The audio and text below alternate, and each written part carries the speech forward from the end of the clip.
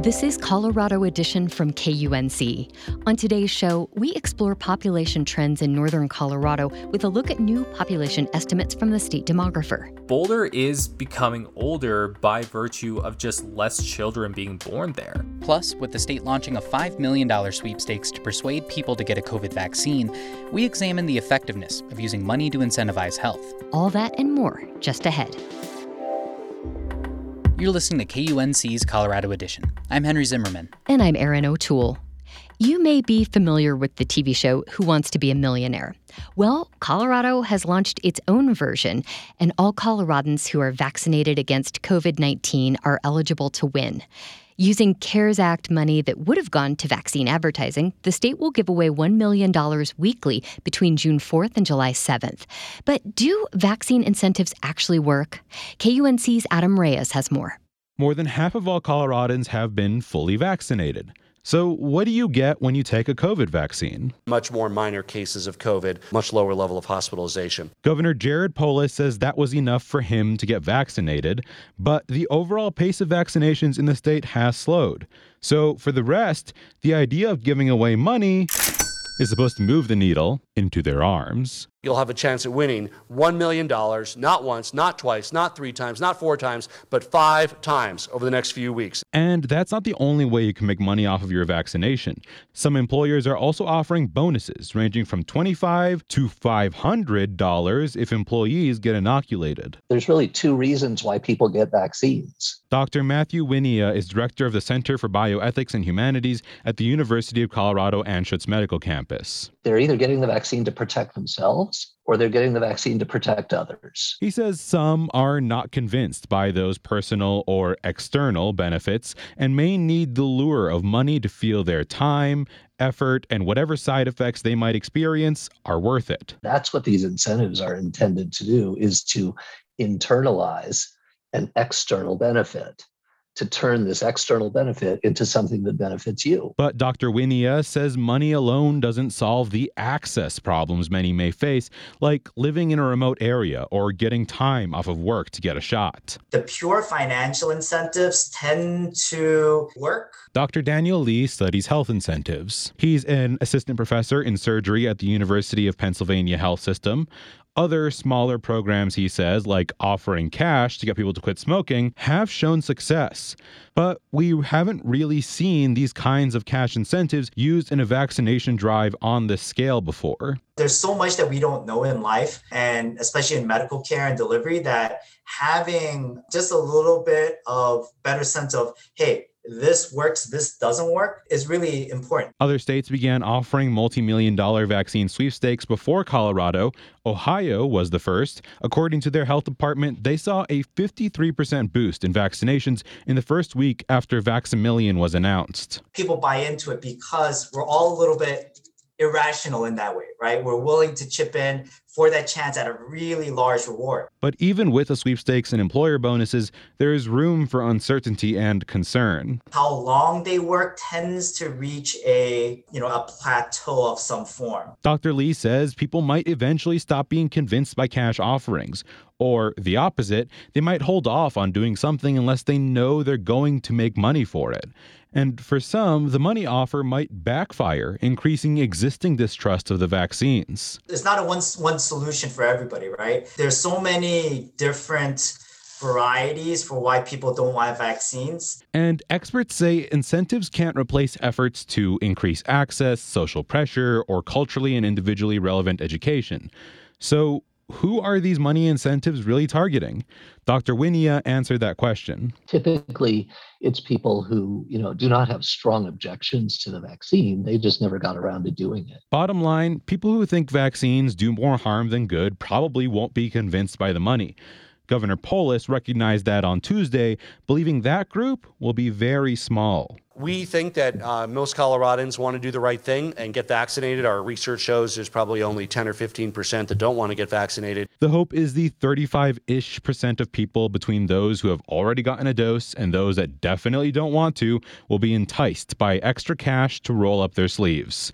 Adam Reyes, KUNC. The latest estimates of county-level population in Colorado show that each of the 4 counties that comprise the Northern Front Range grew between the summers of 2019 and 2020. And the numbers show that Weld County saw the second highest population growth during that time.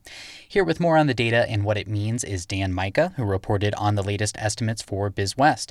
Dan, thanks as always for being here. Glad to be here. So these 4 Front Range counties, Boulder, Larimer, Weld, and Broomfield, all grew during that time period, but let's start with Weld County. That population rose by more than 9,000. What are some of the key factors driving this growth? That has really been on trend for Weld County. They've been growing by a couple thousand every single year for the past couple of years. And I think that is primarily due just to the fact that it's relatively cheaper to buy a house there and to start a family there. Larimer County has a fair amount of space to open up if you're in Loveland or somewhere kind of outside Fort Collins. But Broomfield is relatively small, and in Boulder, simply because of the demand for very high earners to buy housing in there, it's kind of pricing a lot of people out of those markets in a way. And Weld County has room to sprawl out a little bit.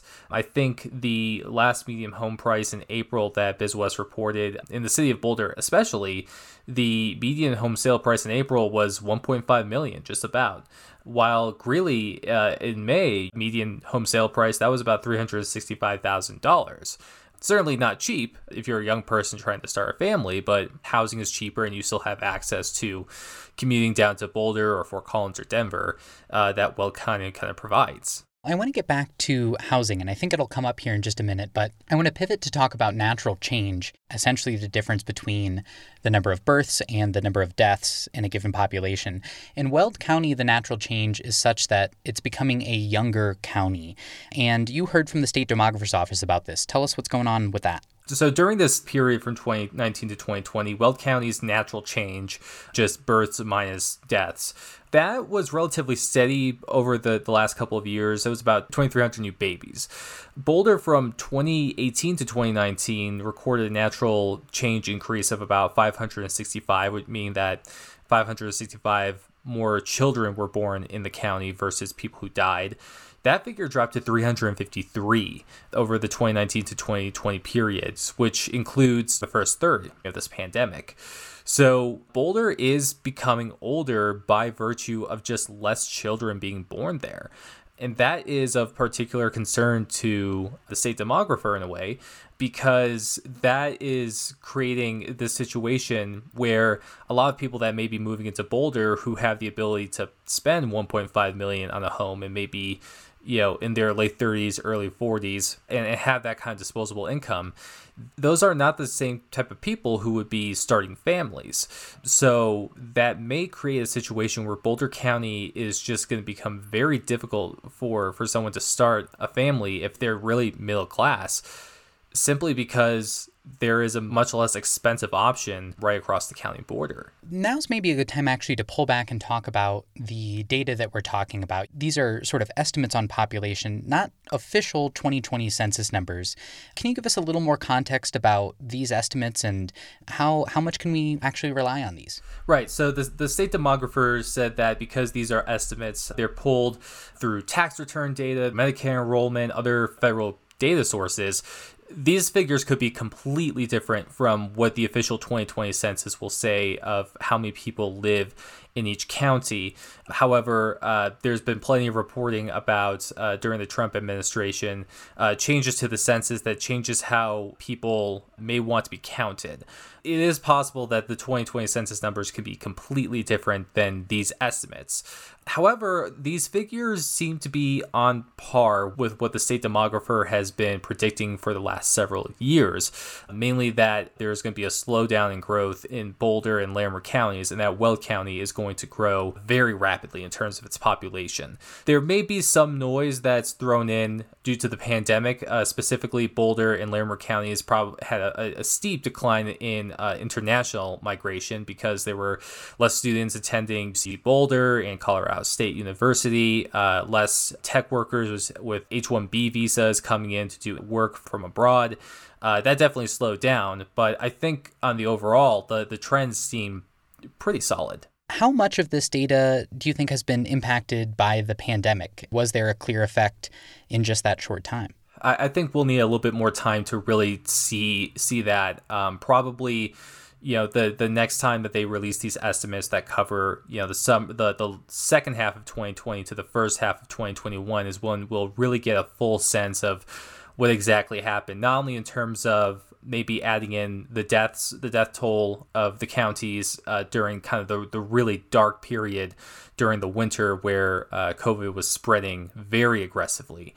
But also those figures are probably more likely to determine, kind of the summer buying period and the late fall buying period where a lot of people were moving around. A lot of people who had the disposable income to buy a house probably decided that between extremely low interest rates to try and keep credit flowing through the economy during the economic crisis that the pandemic produced, between just wanting more space to spread out while you're working from home, and between Colorado just being generally an attractive place to be if you are a remote worker or don't have to be in an office, I think we'll get a much better sense of what exactly the pandemic has done, both in terms of the natural birth and death rate of these counties, but also the in and out migrations. Dan Micah is a reporter with BizWest. You'll find a link to his story at our website, kunc.org. Dan, thanks for breaking things down. Thank you so much. Colorado is looking for ways to lower the cost of healthcare. In the absence of broad federal legislation, state lawmakers are taking a multifaceted approach, including the creation of a board to review the affordability of prescription drug prices, which we heard about earlier this week. Now, Democrats are close to sending Governor Polis a bill to create a new health insurance option regulated by the state government.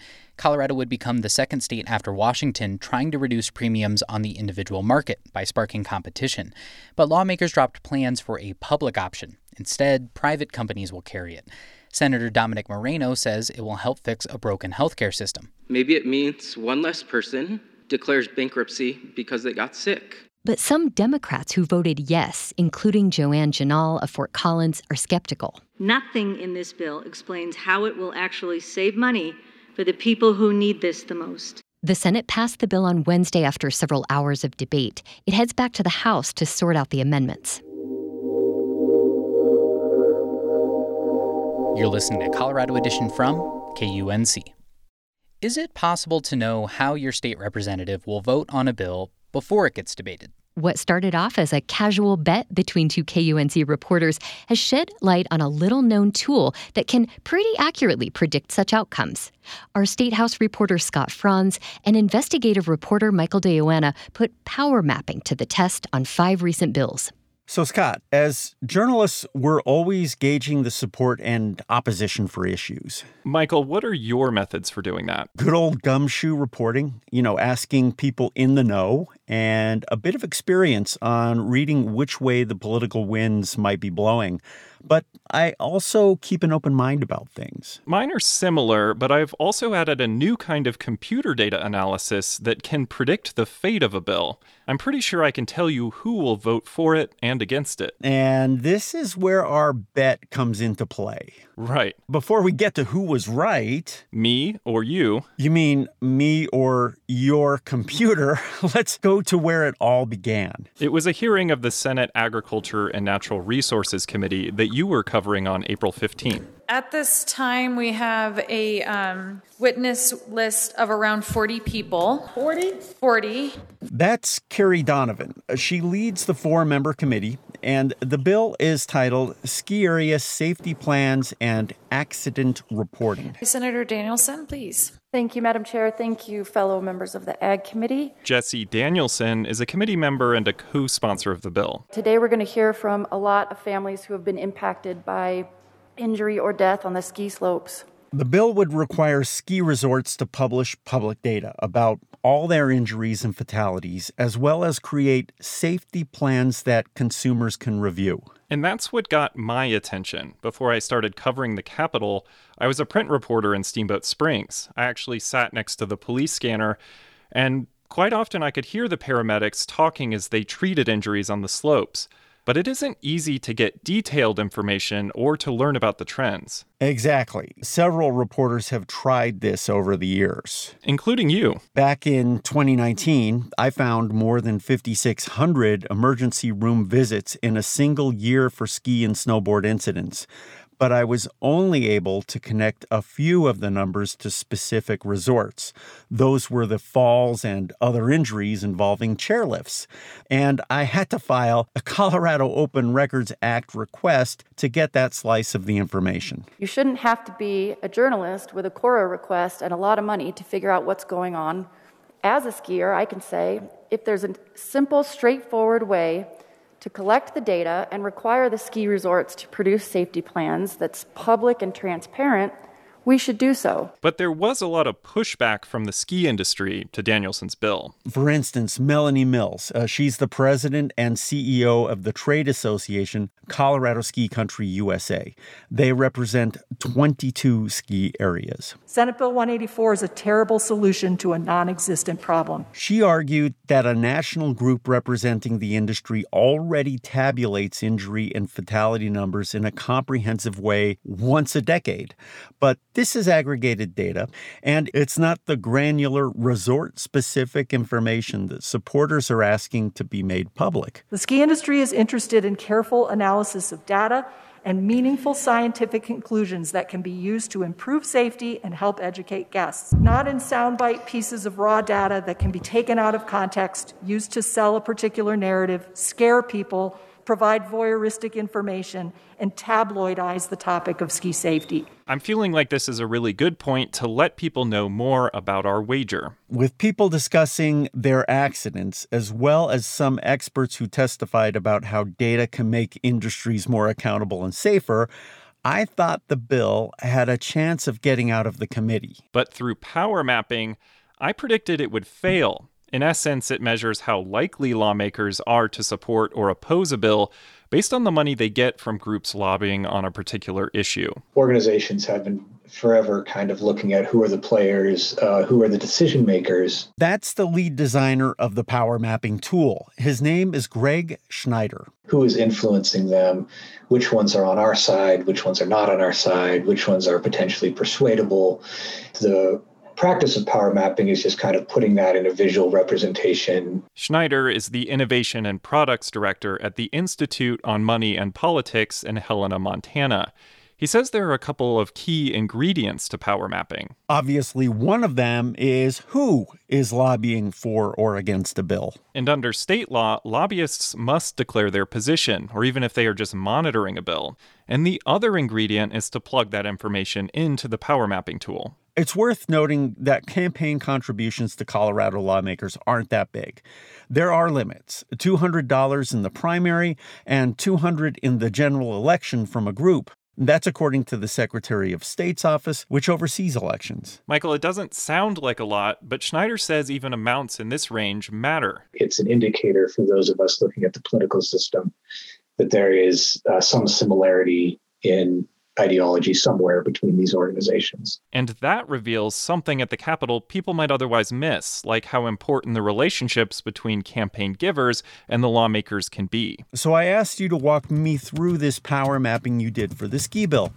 We first have to sift through the long list of groups lobbying for and against it. Like the Colorado Association of Realtors, which is opposed. So we hopped onto Zoom, and I read the groups to you. And I entered them into the system. Colorado Ski Country. Colorado Ski Country is opposed, yeah. Denver Metro Chamber of Commerce. They're opposed? Yep. Wow, they're a big 2.1 million. Oh man, this is going to knock everyone way over. And we keep going like that. Children's Hospital Colorado is for. Vail Resorts opposed. And finally, that's it. With all the information in, it brings us back to our bet. And to Senator Jesse Danielson, who after hours of debate finally calls for a vote. Thank you, Madam Chair. I move Senate Bill 184 to the Committee of the Whole. That is a proper motion. Will you please take the roll? Wait. Stop the tape. I want to tell people what my prediction was first. You not only said you could predict the outcome, but you also said you could predict who would vote for and against it. I said it would fail 4-1, and Danielson would be the only one to vote for it. Senator Coram? No. Senator Fields? No. Senator Sonnenberg? No. Senator Danielson? Yes. You called it exactly, Scott. And there's this big takeaway. Groups opposing the bill had given $5.7 million to campaigns, while supporters came in at just $302,000. So let's be clear, that's not money that went directly to fight or support the bill. And all of it did not go directly to the lawmakers voting on this bill.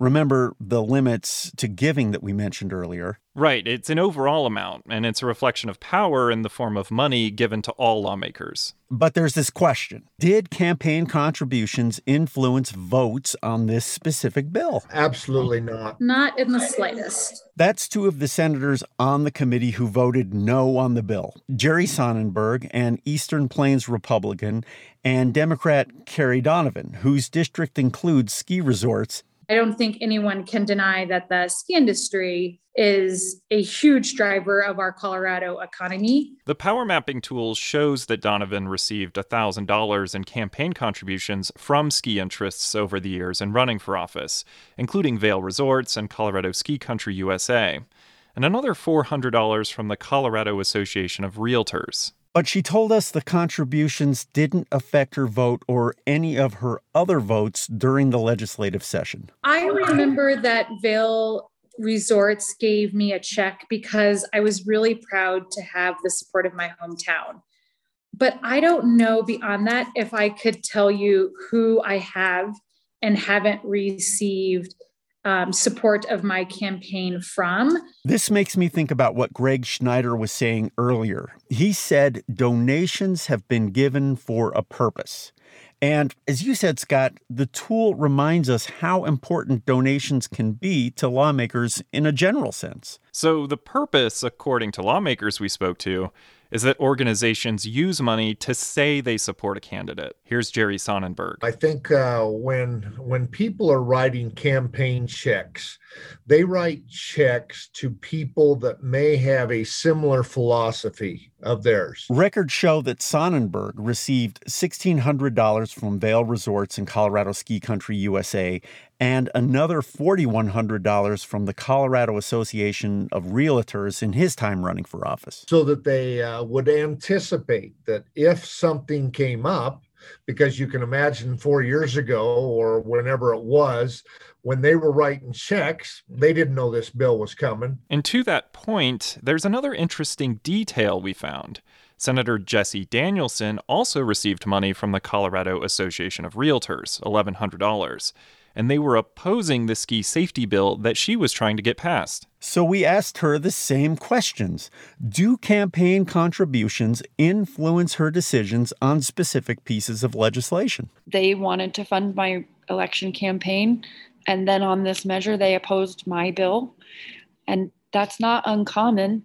And obviously, I stood for my values. So a big looming question is, in what light do we look at this power mapping? Because these senators are telling us campaign contributions don't predict what they will support. And that's exactly what Greg Schneider, the power mapping co-designer, expected would happen. I think most of them will bristle pretty heavily at the concept that money influences their decision-making. Corporations donate, he says, because they believe they'll have some kind of sway in what becomes law and what doesn't.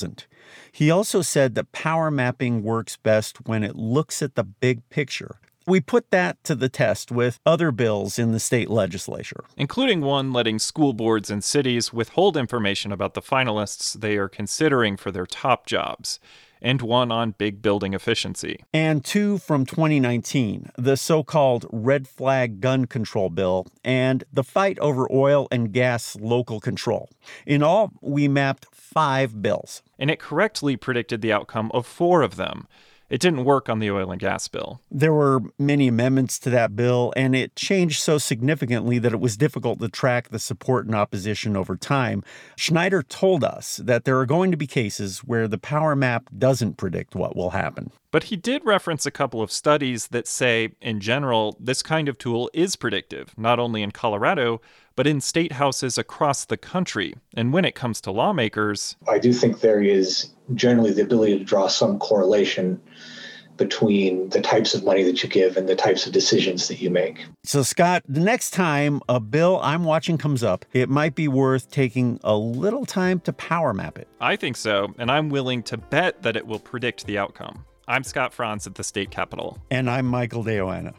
That's our show for today. On the next Colorado edition, we hear the story of how a team of paleontologists from Denver came to find pieces of one of Colorado's most famous dinosaurs hidden away in some cardboard boxes.